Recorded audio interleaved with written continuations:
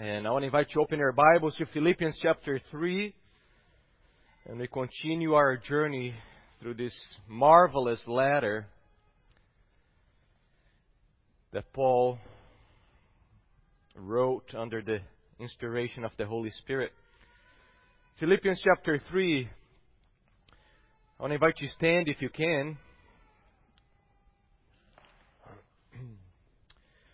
Let's start in verse 2. Verse 2 through 11. Here's the word of the Lord. Look out for the dogs. Look out for the evildoers. Look out for those who mutilate the flesh. For we are the circumcision, who worship by the Spirit of God and glory in Christ Jesus, and put no confidence in the flesh. Oh, though I myself have reason for confidence in the flesh also. If anyone else thinks he has reason for confidence in the flesh, I have more. Here we go. Circumcised on the 8th day, of the people of Israel, of the tribe of Benjamin, a Hebrew of Hebrews. As to the law, a Pharisee. As to zeal, a persecutor of the church. As to righteousness under the law, blameless. But whatever gain I had, I counted as loss for the sake of Christ. Oh, indeed, I count everything as loss because of the surpassing worth of knowing Christ Jesus, my Lord. For His sake I have suffered the loss of all things, and I count them as rubbish, filthy garbage, in order that I may gain Christ. That is, to be found in Him, not having a righteousness of my own that comes from the law, but that which comes through faith in Christ, the righteousness from God that depends on faith. Oh, that I may know Him and the power of His resurrection, and may share His sufferings, becoming like Him in His death, that by any means possible I may attain the resurrection from the dead. Please be seated. Holy Father, we come before You as starving children. And You tell us that You are longing to feed us. If we who are evil give good gifts to our children, we don't give a snake or rocks, but we give bread, how much more You will not give the Holy Spirit to help us understand, comprehend, and apply Your holy word. So help us. We need Your help. I need Your help to preach. And this lovely church needs Your help to listen. Speak to us. Change us. Transform us. Thank You that You are sovereign God. We pray for other churches in Salem. We pray that You'll be blessing Your people. Feed Your flock here in Salem, Lord. Help Your under-shepherds be faithful to You. And I pray that You'll help us. Help the children here to calm, to listen. Help the older ones to cast upon You all anxiety and pay attention to what is the most important thing in our lives. And that is to know You, to hear Your voice. So please be with us. And we pray in Jesus' beautiful name. Amen. Amen. The Christian vocabulary is very rich. You think about the words that we use, the words that we have in the Bible. It's a beautiful vocabulary, right? Think about words such as redemption, atonement, glory, grace, justification. Those are beautiful words. Adoption, reconciliation, wrath, holiness. Those are beautiful, powerful words. But I fear that if we ask many Christians to define and apply biblically most of the words that we use and use in our music, I believe that very few would be able to actually define biblically and apply correctly all this beautiful terminology that we use. So if you ask most churchgoers to define redemption, what is redemption? What is regeneration? What is faith?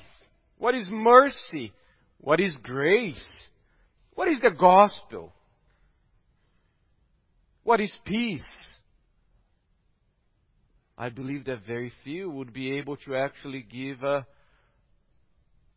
correct biblical answer and how to apply these things into our lives.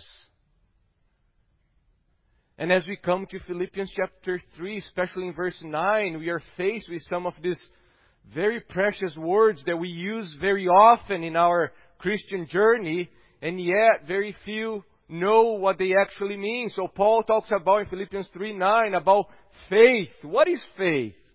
Righteousness. What is righteousness? In Christ, union with Christ. But what is union with Christ? Law. God. Would you be able to define these words and apply them in your lives? You see, the problem is not just being ignorant, not understanding. The problem is if we don't know, if we don't understand the meaning, the profundity of these words, we cannot apply them into our lives. That's the problem. The problem is not a massive head with all the understanding of these words and terminology. The problem is the heart. Because God used truth to enlarge our hearts, to increase our affection for Christ. So that's why we must grasp and understand this thing. So my prayer is, as we are walking through Philippians chapter 3, today in verse 9, the knowledge, the understanding of righteousness, faith, would enlarge our hearts to love Christ more, to treasure Him more, consequently love His people more, love holiness more. Because that's the life of the Christian, to know Christ, amen? And to know Him is to love Him. So that's my prayer. So let's go to Philippians chapter 3. This is it's a masterpiece about the Christian life. Very, very deep theologically. We learn a lot about Paul, and we learn a lot from Paul. We learn about Paul as he's giving his testimony, and we learn from Paul. And I agree with Frank Thielman in his commentary in Philippians. He says, this passage is so rich theologically that the greatest challenge in interpreting is to remain within its theological mainstream and to avoid traveling too far down other interesting but tributary brooks. Tell me about that, Thielman. As you're studying this passage, so many roads, where am I going? But here is the primary point is clear. Righteousness before God on the final day comes solely from God. And any attempt to add requirements of human invention to what God has freely given amounts to a rejection of the gospel. So my prayer is that the Holy Spirit would help us to remove our sandals, because we stand on holy ground here, and walk the orthodox path, the right path. I don't want to be going in different directions. I want to stay here where Paul wants us to stay, because it's very easy to start deviating and going to so many other roads, because it's so deep here. Here's the outline, and that's what we have been walking through the past few Sundays. we are looking at Paul's testimony, and we saw that every Christian must have a testimony, and every Christian's testimony is basically divided in three parts. Life pre-conversion, before conversion, conversion, and then post-conversion. So every Christian must have a testimony with these three parts. And if someone asks you, what's your testimony, and you don't know how to give a testimony, that probably means that you are not a Christian.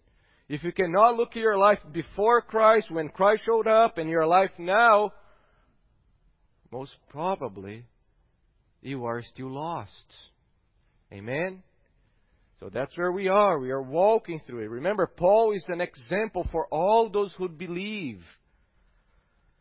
So we saw Paul's life before conversion. Then we saw in verse 7 Paul's life at conversion. And now we are journeying through Paul's life after conversion.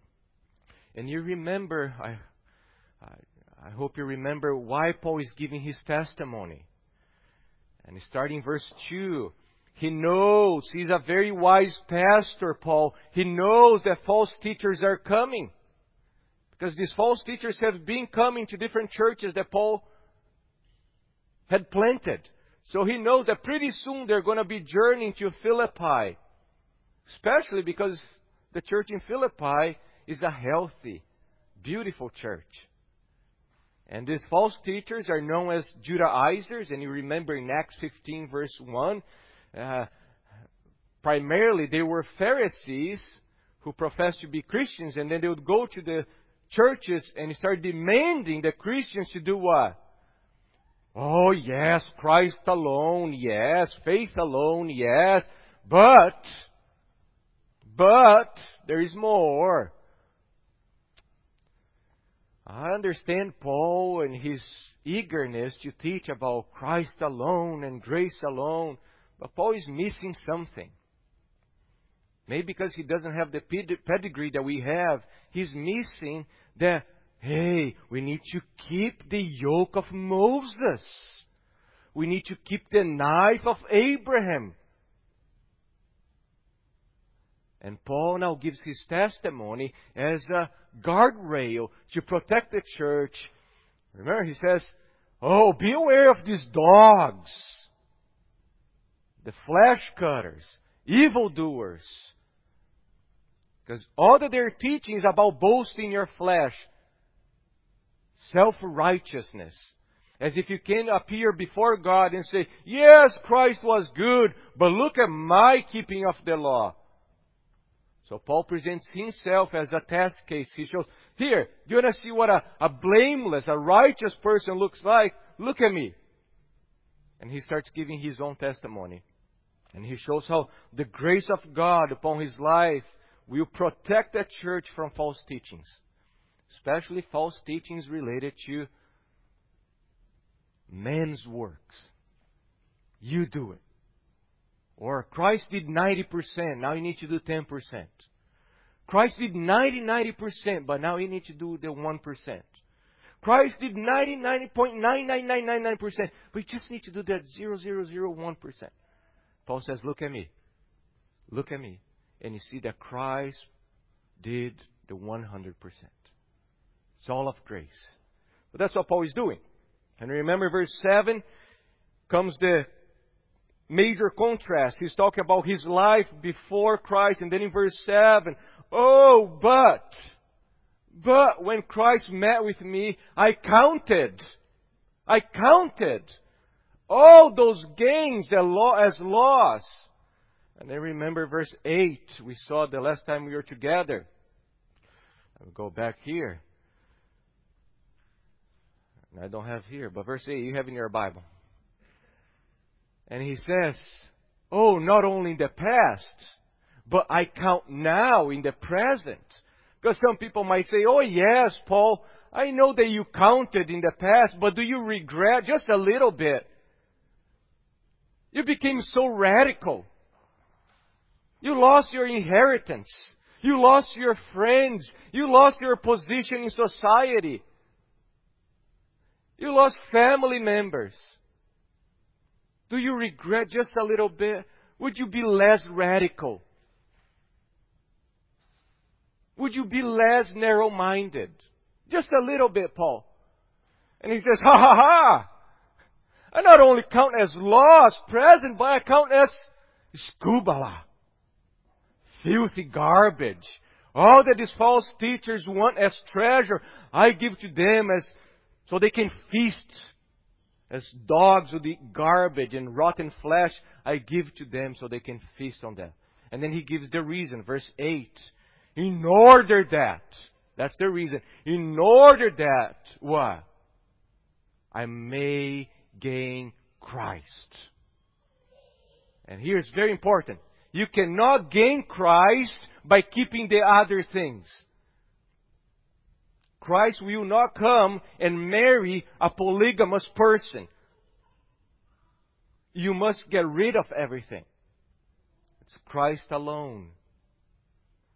And now, starting verse 9,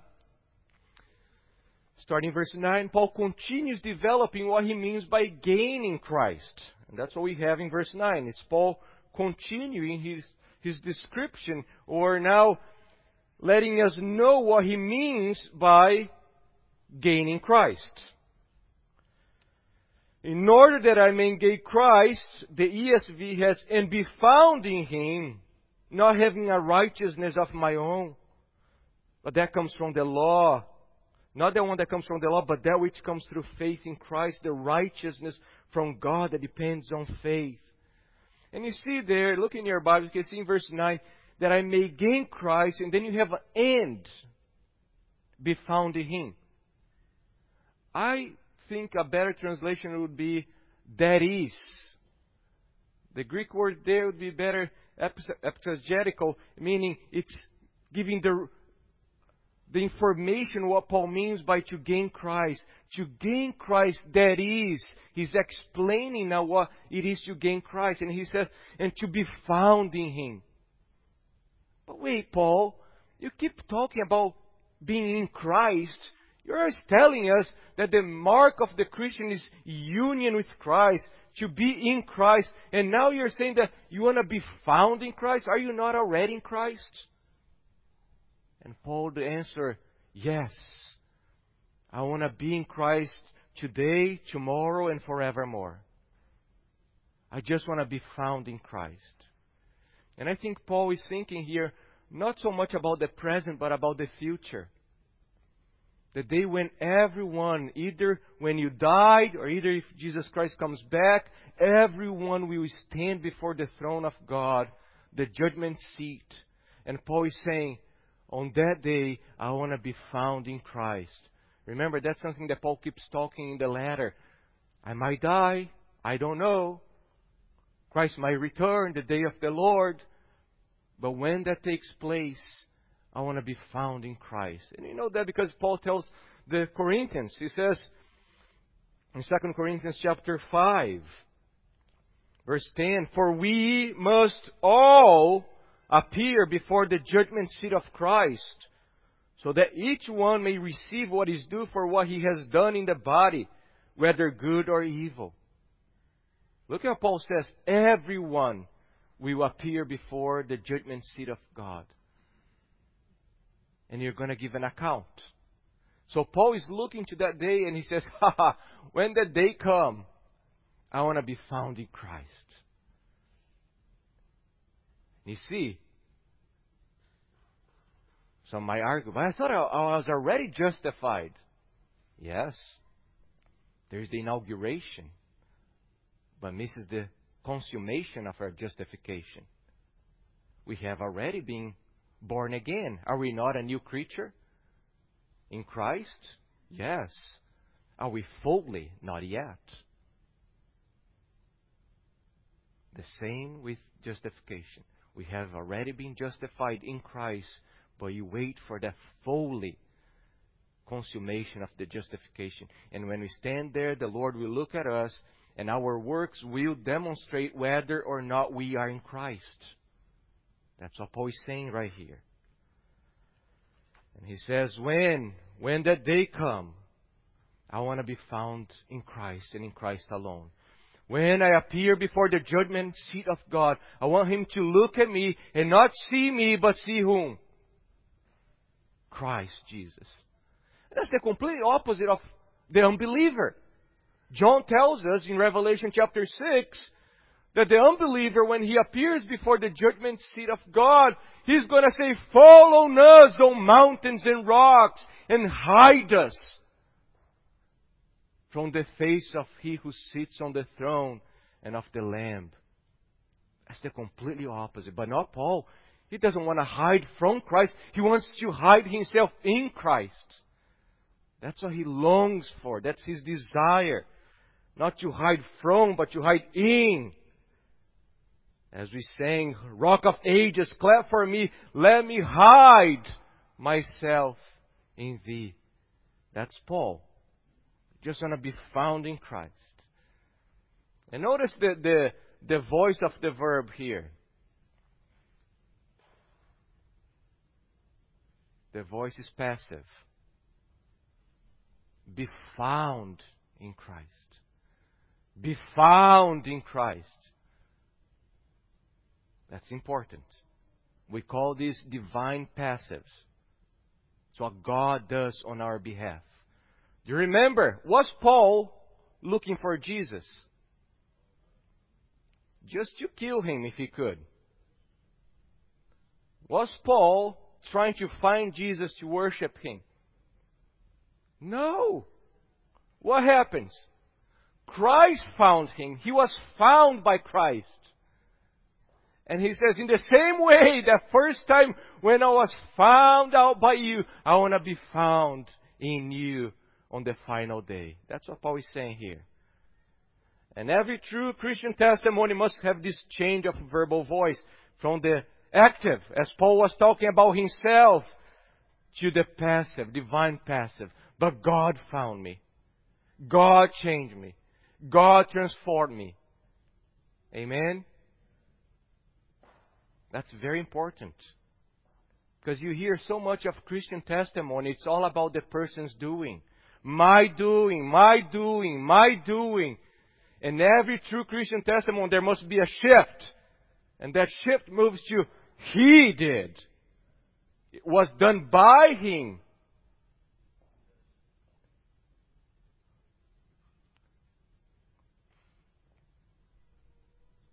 This is my story. This is my song. What? Praising my Savior. That's the Christian testimony. It's not about me, it's Christ's story. My story becomes His story. Amen?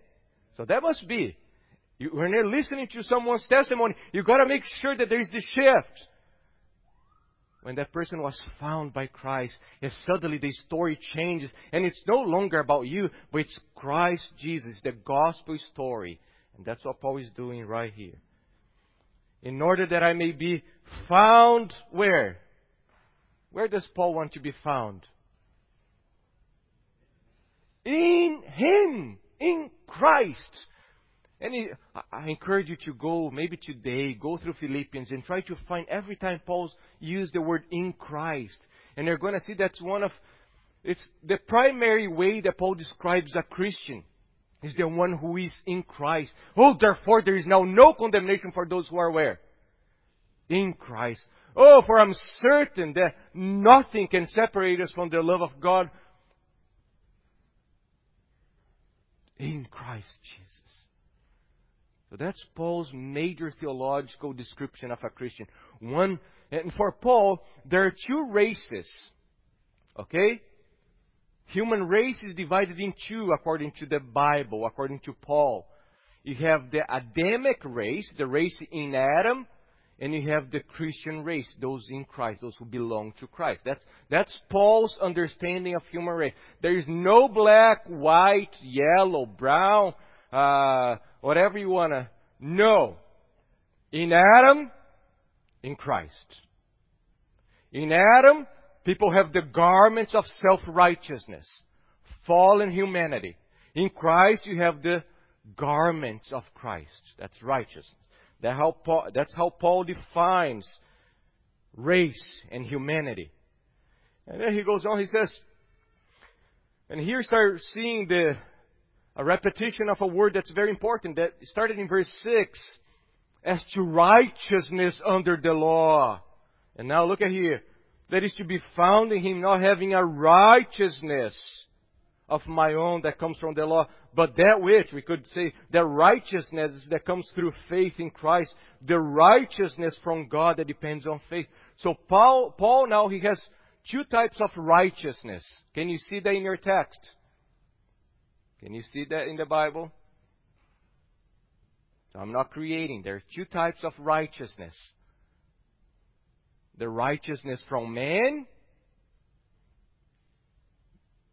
that's achieved by what? Obedience to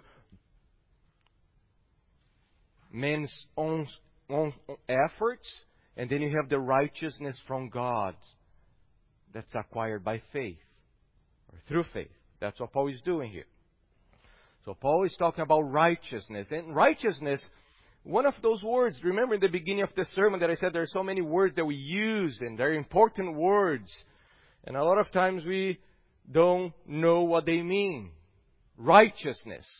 Such a powerful and important word, especially throughout the whole scope of Scriptures, but in particular for Paul. For Paul, righteousness, justice is the same thing. Justification is a major gospel theme. Remember the letter to the Romans? He's writing that letter to let the church in Rome know that he wants their support. It's a missionary letter to help that church know about him, so how they can support him if he comes to Rome and goes to Spain to preach the gospel. And Paul says, "For I'm not ashamed of the gospel, for it's the power of God for salvation to all who believe, for the Jews first, for the Greeks, for the barbarians, for the Gentiles second. For in the gospel," what? What is revealed in the gospel? The righteousness of God is revealed from faith to faith. Why Paul is not ashamed of the gospel? Because that's the power of God. And why is it the power of God? Because in the gospel, the righteousness of God is revealed. The doctrine of righteousness is so important that Paul calls an anathema. Let these people go to hell in Galatians 1. Why? Because they're messing up with the doctrine of righteousness, justification. That's how important for Paul righteousness is. But if I were to ask you, what does it mean, righteousness? We read Genesis 15. Abraham believed God and that was counted as righteousness. What does it mean, righteousness? That's an important theme through Scripture. So let me help you. And I'll help you by quoting a theologian here, Jeffrey Niehaus. He says, righteousness throughout the Bible means only one thing: conformity to a standard. Exactly right. Righteousness is conformity to a standard. So when a person does not conform to that standard, he is condemned. Righteousness throughout the Bible means only one thing: conformity to a standard. In matters of biblical righteousness, the standard is who? God, His nature, to which He is always faithful, and to which humans may be faithful in some degree with divine help. So God's righteousness, His faithfulness, conformity to His own nature includes, but it's not limited to, His covenant faithfulness. So, what is a righteous person? A righteous person would be one who perfectly conforms to God's standard. And what is God's standard? His perfection, His own nature. That's very important. God is always righteous because He's always faithful to the standard of His own nature. God doesn't change. He's always the same. So, to help you, what is justification? Justification is, in English we have justice and righteousness, and sometimes we try to divorce the two as if justice is more a forensic, more a legal, and righteousness is more a ethical. No. In the Bible they are together. It's forensic. It's legal. Justification is the legal declaration and affirmation that someone is already in conformity to God's holy standard. That's very important, brothers and sisters. Justification is not to make you righteous, but it's declaring you that you already conform to that standard. Amen? That's important you think through this. If you go to a court, the judge will not make you righteous. He's declaring you because you conform to the laws. The same with the Christian life.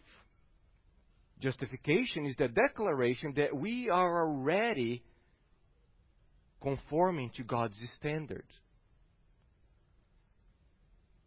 Justification is the opposite of condemnation. Therefore, there is now no condemnation for those who are in Christ Jesus.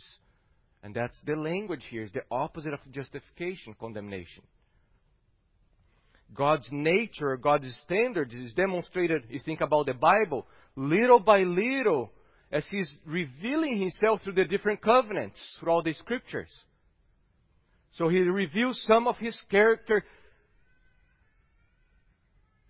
in Genesis, Exodus, you have the Mosaic covenant, Davidic covenant.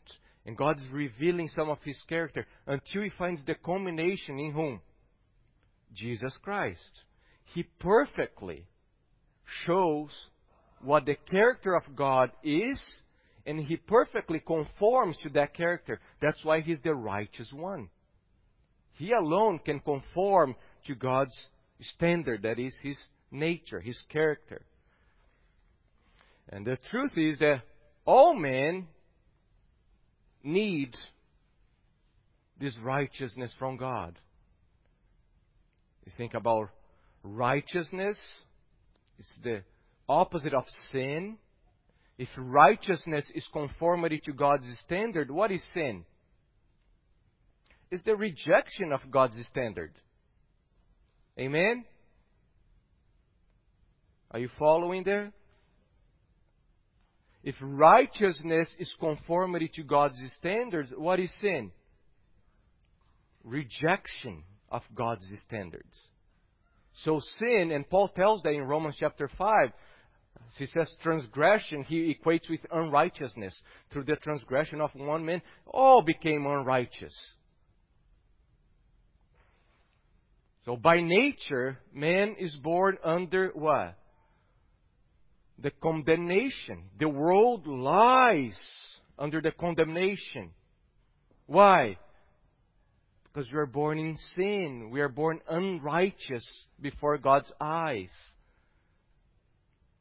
Nobody is born righteous before God. Nobody. Nobody is born, conforming to God's holy and perfect standards. No. Because of sin, because of Adam's fall, as the head of humanity, everyone is born under condemnation. That's very important. That's what Paul is arguing in Romans. If you read Romans chapters 1 through 3, you see that he's describing the universality of unrighteousness. Gentiles first, the Jews later, and then his conclusion is, what shall we conclude? That everyone, all, is unrighteous. There is not one righteous, Paul says.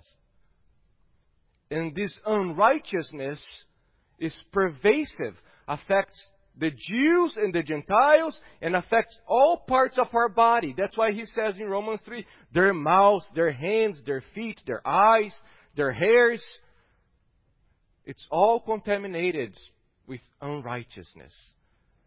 And that's why Paul is so eager to preach the gospel, because in the gospel, the righteousness of God is revealed to save people. So, now you know what righteousness is and how important it is. Because everyone will stand and will appear before the throne of God, the judgment seat, and God will say, Wait a second. Here's my standard. How do you conform to my standards? And because of sin, apart from Christ, no one can conform perfectly to that standard of righteousness. So Paul tells us here, look at the first type of righteousness that he gives, is man's righteousness. That's the inappropriate, improper, deficient righteousness. And I'd be found in him, not having a righteousness of my own. And he describes this imperfect, insufficient, improper, inappropriate righteousness with two qualities, coming from his own and from obedience to the law. And Paul is saying the law is insufficient and my obedience is tainted with sin, is marked with sin. Therefore, there is no way for me to appear before God with my self-righteousness. Do you remember that parable in Luke chapter 18 about the Pharisee and the tax collector? Do you remember that parable? Luke chapter 18. A Pharisee. Do you remember Paul was a Pharisee? Do you remember what? And Jesus tells us, it's about people who are trying to be righteousness through their own actions. And the Pharisee, he's praying, oh God, thank you that I'm not like this tax collector. Look at all the things that I do. That's self-righteousness. That's the righteousness of man. And then you have the tax collector, and what is the tax collector doing? Beating his chest, mourning. And what is he saying? Have mercy on me. I'm a sinner. According to your faithful promises, forgive my sins, because I cannot do that on my own. And Jesus says, who went home justified? Do you remember? The tax collector. And that's what Paul is giving us here. Self-righteousness will never bring justification before God. And sadly, so many people think that their deeds of righteousness, in the end, will outweigh their bad deeds, and they will be justified. Self-righteousness stinks. Self-righteousness is like bad breath in God's sight. Smells bad, stay away. I will not accept, I will not hug you and kiss you. That's self-righteousness in God's sight. So Paul says, I want to be found in him, not having a righteousness of my own that comes from the law. I want to nothing whatsoever connect to a righteousness that comes from my own hands. That's what Paul is saying. Away from me, self-righteousness. But there is a different type of righteousness, and you see that because he contrasts here. But, look at the contrast. But that righteousness that comes through faith in Christ, the righteousness from God that depends on faith.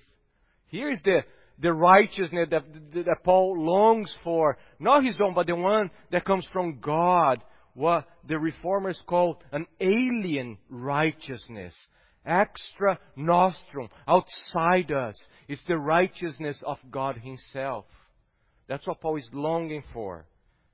And honestly, one scholar said that this verse, these words here, is just like a hornet's nest of controversy. And the reason why it's a hornet's nest of controversy is because of the construction. And it's amazing. You could translate as, Paul says, but that which comes through, you could translate as the faithfulness of Christ, what they call the subjective genitive. The faithfulness of Christ, you could translate as an objective genitive, and that would be like most translations have. faith in Christ, or it could be a genitive of source, Christ's faith, the faith of Christ. And I'm not going to spend time developing this. I don't think I need to do that right now. If you want to know more, I'm glad to walk through these things with you, recommend some good books. Thomas Schreiner, Brian quoted earlier, he has a wonderful book about justification by faith. He goes through all these things, and I have other books that I can give to you. I'm not going to spend time here. I will adopt the objective genitive. And I think they all are true, because it is through the faithfulness of Christ, and it is the faith that belongs to Christ, this new faith that Christ brings. But I will go through, as we have in your Bibles, the righteousness that comes through faith in Christ. And you have other places where Paul talks about faith in Christ. For example, Ephesians 1:15, for this reason, because I have heard of your faith in the Lord Jesus. Or Colossians 1:4, since we heard of your faith in Christ. And there are other texts, but I need to keep track here. You see, that's why it's so hard. You can move and, let's talk about the new perspective on Paul and N.T. Wright, E.P. Sanders, and I don't want to do that. It's very basic. Paul is contrasting two righteousness, the righteousness of man, the righteousness of God, and two ways of acquiring. One is by our own hands, and the other one is by the instrumentality of faith. The righteousness from God that depends on faith. Faith is the instrument that God uses to receive His righteousness. Okay? Faith does not justify you. You're not justified because of faith. You're declared righteous because of the righteousness of Christ. You are justified because of your union with Christ. Are we good? You are not justified because of faith. You are justified because of Christ's righteousness. Faith is the instrument that God uses for you to receive that garment of righteousness. But the Bible uses the illustration of righteousness as garment, as we will see. When you think about man's righteousness, it's him himself stitching up, sewing his own garments. Faith is just receiving that garment from God Himself. And one important question here would be, what is faith? You see, that's something we always talk in the Christian life, faith.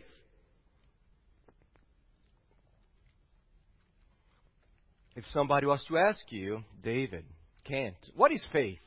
You guys talk about faith, saving faith, faith alone, but what is faith?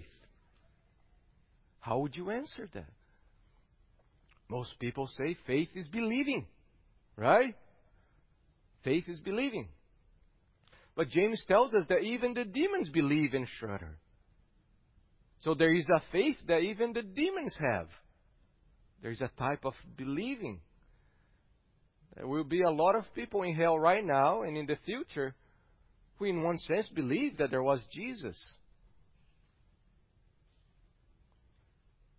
So what is faith? So I'll help you. When we first, Brian read here, Genesis 15, do you remember? And Abraham what? Abraham what? Worked. Abraham believed God. That's the first appearance of what we have, this doctrine of faith. And in the Hebrew, the verb there, aman. Can you hear? Aman. From where we get what? Amen. Amen. That's the verb that is being used in the Old Testament, and then now Paul brings to the New. What is to amen? Something.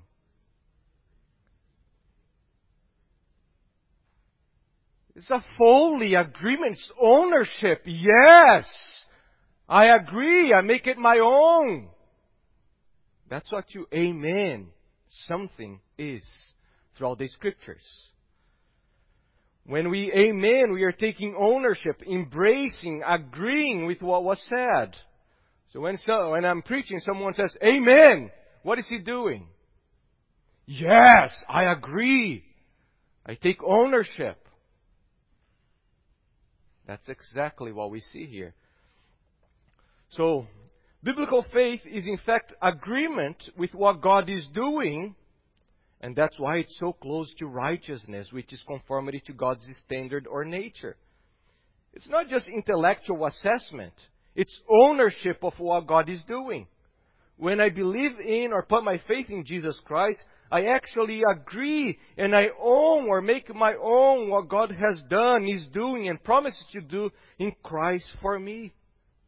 I conform to God's way of seeing the truth, or to His standard of perception and affirmation. To amen throughout the Scriptures is much more than just amen. You see, we think that amen, it's up to me, and if I say whatever, it's just a verbal expression of something.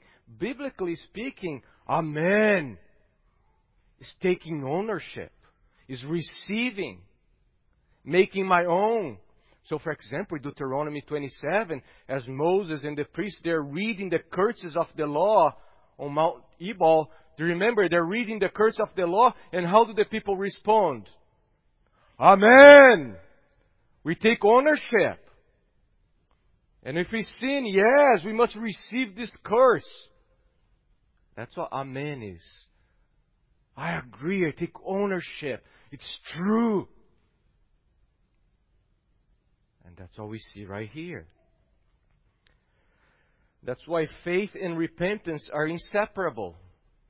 Because when I take hold, when I agree with what God is doing, what God is revealing about Himself, when I'm taking ownership of that, I consequently need to turn my back on the other things. Do you see? If I'm saying, amen, yes, Lord, I receive, I have to turn my back to the other things. That's why there is no faith without repentance, with the turning away, with disagreeing, with disconnecting myself from the other things. So Paul says, in order that I may gain Christ, be found in Him, not having a righteousness of my own that comes from the law, but that which comes through faith in Christ, the righteousness from God that depends on faith. Paul is saying the only way for a sinner to stand in perfect conformity to God's standards is by saying amen to Christ Jesus. That's what he's saying.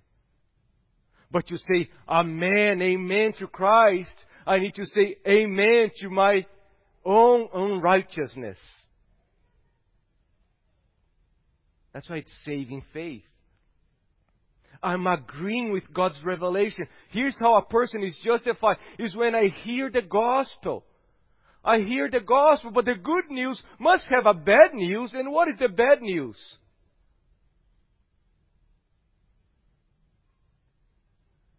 There is nothing in me that can bring salvation. There is nothing in me that can make myself stand righteous before God. So when I hear the gospel and I hear the truth about me, my sins, my iniquity, my rebellion, my anger, my hostility towards holiness, I don't try to argue, oh yes, but just a little bit. There's a little part of my heart that's still good. No, I say, amen. Yes, apart from Christ, wretched man that I am, apart from Christ. And at the same time, I have this revelation of the righteousness of God that's revealed in the gospel. In Christ Jesus. And I see the beauty of Christ. And I see His righteousness. And I say, amen. Yes, I take you. I embrace you. That's saving faith. That's what demons and people in hell don't have. Oh, yes. There's Jesus and God, the Holy Spirit. There are a lot of people with really sound theology. but who never truly embraced Christ, said amen to their own depravity, their own need of God's righteousness. Well, that's what Paul is saying, what faith is. And Paul says that's faith alone, in Christ alone. There are only two types of religion in the world. Amen? Man's religion and God's religion. Man's religion, self-righteousness. And you can see all other religions in the world is about you doing something. You gotta do something. Christianity is the only religion where it's done. It's done. Complete. Finished. And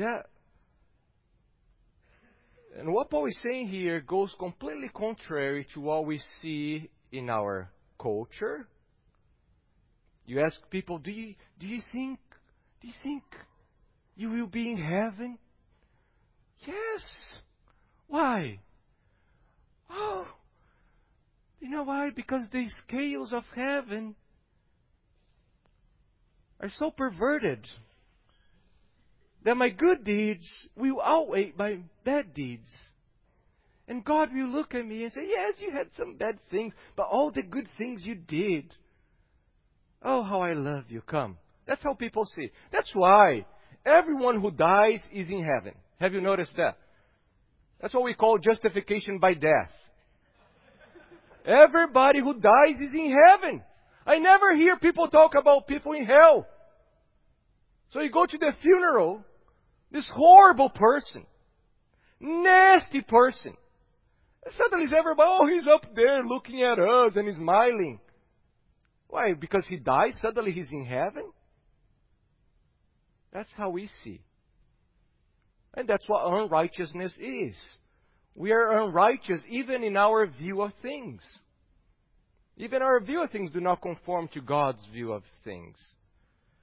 And the other one is among many Christians who think that the Jews, according to the flesh, they're the special people of God, that they're going to be saved no matter what. And Paul is a clear example. He says, look at me. Talk about blamelessness of a Jew. And yeah, apart from Christ, I would be in hell. So there is no Jewish person, according to the flesh, that will be in heaven if he has not said amen to Christ and embraced Christ Jesus. So, Paul is very clear. There are those in Adam, those in Christ. And that's why he tells the people in Rome, put on the Lord Jesus Christ, as if it was a garment of righteousness. Put on Jesus Christ. Remove the Adamic garments. Put on Christ. Take His robe of righteousness. And that's something that we see throughout the Scriptures. Is this relationship between being righteous with the imagery of a robe. As if now you have been accepted. You can get this robe of righteousness. Remember Adam and Eve, they sinned. What is the first thing that they try to do? Garments with fig leaves. And they put together. They're ashamed. They realize now that they sinned. They fell short of God's standards. And what is the next thing that they try to do? Hide from God. That's the opposite of Paul. Paul wants to be found in Christ. They're hiding from God. Because they know now that those filthy, weak garments that they made with their own hands will not suffice. So God comes, and what does God do? He makes the garments. And He says, if you are to be restored, it has to be according to my standards, to my doing, to my righteousness. And He makes them garments, as if He's clothing them again and commissioned them again to go. Yes, no longer in the Eden. And then you go to Exodus. And God tells all the details of how the Levites are to be dressed and how their garments are supposed to look like. Why? Because the Levites come into the presence of God. And to come into the presence of God, you don't come the way you want. You gotta come clothed the way that God wants you, with His own standards of garments.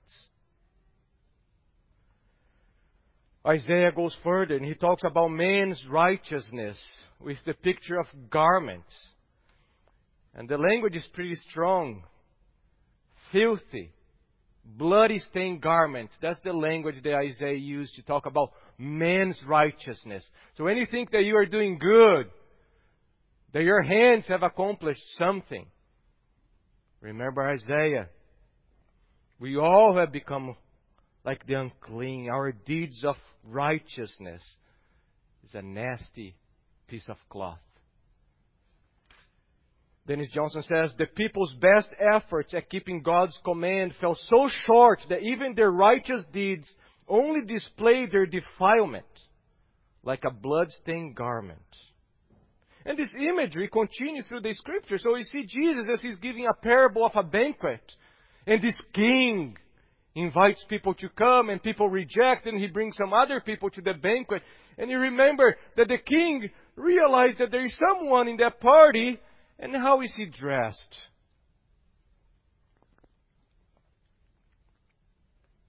Where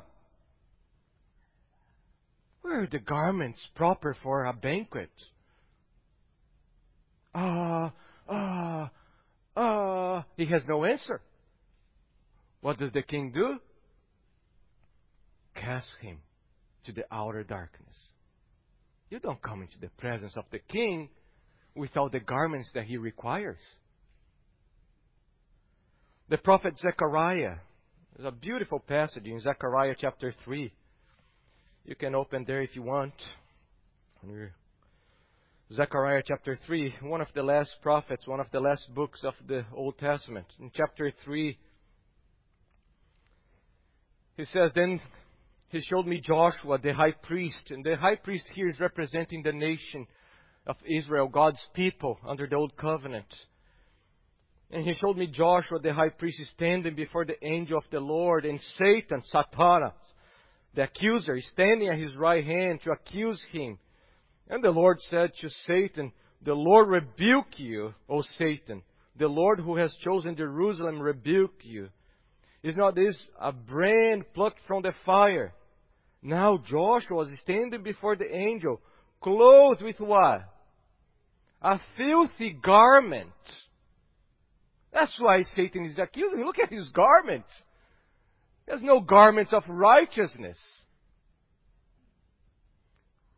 And the angel said to those who were standing before him, remove the filthy garments from him. And to him he said, behold, I have taken your iniquity away from you, and I will clothe you with your holy vestments. And then you keep reading, and you see who is going to accomplish that. And he says that the servant will accomplish this. And it's fascinating because Isaiah, in Isaiah 61, as Isaiah is speaking of this new covenant that's coming, Isaiah says, I will rejoice greatly in the Lord. My soul shall shout in exultation in my God. Look at that. For He has clothed me with garments of salvation. He has covered me with the robe of righteousness. The new covenant, you'll be marked by people being clothed with the garments of righteousness. But it's fascinating because Isaiah tells us how this garment will be provided. And that's in Isaiah 53. The servant that Zechariah spoke about. The suffering servant. The righteous one. So we read after all the suffering and death, it says in Isaiah 53:11, out of the anguish of his soul, the servant, he shall see and be satisfied. Look at that. By his knowledge. Remember we talk about the knowledge according to the biblical definition? Experiential. By his knowledge shall the righteous one my servant, make many to be declared what? Righteous. And he shall bear their iniquities. Now move to the life of Paul. Paul is on the road to Damascus, persecuting Christians. And who shows up? Who shows up? You can go and read Acts 22. Acts 22, Paul is giving his testimony once again. And he mentions something that we don't see in Acts chapter 9. And that's the beauty. The other testimonies complement one another. And there in Acts 22, Paul tells us that Ananias came to him, and Ananias told him what was taking place. And Ananias said, Brother Saul. Now he calls him brother. The guy who was persecuting everyone. Brother, we have been united in Christ. Brother Saul, receive your sight. The God of our fathers appointed you to know His will. And what is His will? To see the righteous one. Who is the righteous one? But the servant of Isaiah 53. That's whom Paul saw. So that blinding light actually opened his eyes to see the righteous one. And no wonder, because Paul sees the righteous one, he sees his unrighteousness. And at that moment, on the road to Damascus, as the righteous one appears to Paul, shows up, I found you, Paul. You are mine now. He can see the righteous one, and at the same time he sees his own unrighteousness.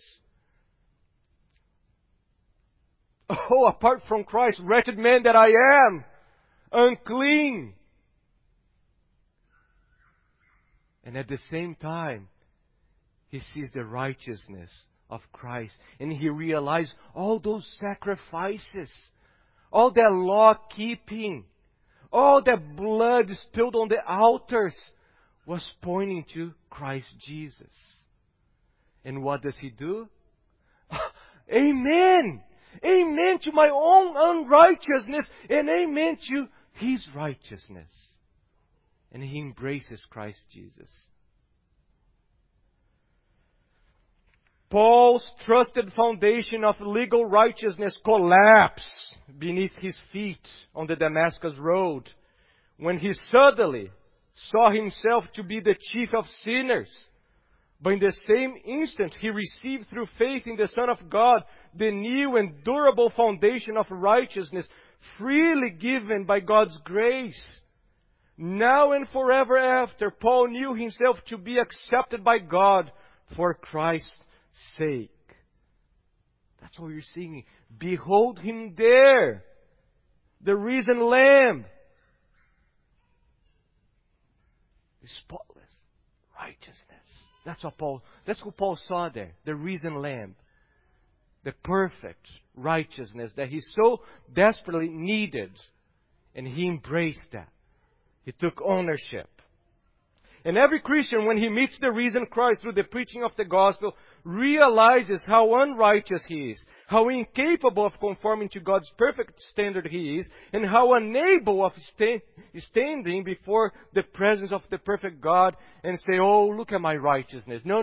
When you meet with the risen Christ, you are unable, you are incapable of declaring yourself to be righteous. That's the truth. There is no way for you to meet with the reason, with the righteous one, and still think that you are righteous. When you meet the risen Christ, the righteous one, you say, Amen, Amen to my iniquities, to my unrighteousness, and Amen, I embrace this righteous one. So let me ask you, have you met the righteous one? Have you met the righteous one? I'm not asking if your parents, if other church members have met Him. I'm asking you, have you met with the righteous one. In a way that you look at your life and you say, Amen, I'm unclean, I'm wretched apart from you. I need you, I need your righteousness, I need your cross. Have you? Whose garments are you wearing today? Whose robes are you wearing today? If this ceiling collapsed over our heads, we all die. If when we leave here, get in a car accident and you die, whose garments are going to be wearing to stand before the judge? Oh, look at me! So many years in church, baptized at an early age, all the good things I have done. Or are you going to say, just like we sang, naked, I come to you. I need your garments. Nothing in my hands I bring. Simply to thy cross I cling. I say, Amen. There is my righteousness. So, the Lord is being very merciful to you today. And He's giving you time to run to Christ. Run to Him. Run to Him. Embrace Him. Say, Amen. Amen. As Romans 7 says, oh, in Adam, wretched man that I am, who will deliver me from this body of death? Chapter 8. Now, therefore, there is no condemnation for those who are in Christ Jesus. So run to Christ, embrace Him, and let this be your testimony. Oh, that I lose everything and to gain Christ and to be found in Him. Every Christian must declare that out of the bottom of his heart. Oh, not my righteousness. Not my righteousness. It's filthy. It's stinky. But the righteousness of Christ. Lord, we come before you and we thank you. We thank you for your love and your care and your mercy. We thank you for your faithfulness. And we declare that apart from Christ, we are nothing. We are wrath-deserving children of hell. But in Christ, in Jesus, and in Christ alone, through the Amen, through the Amen, we are received.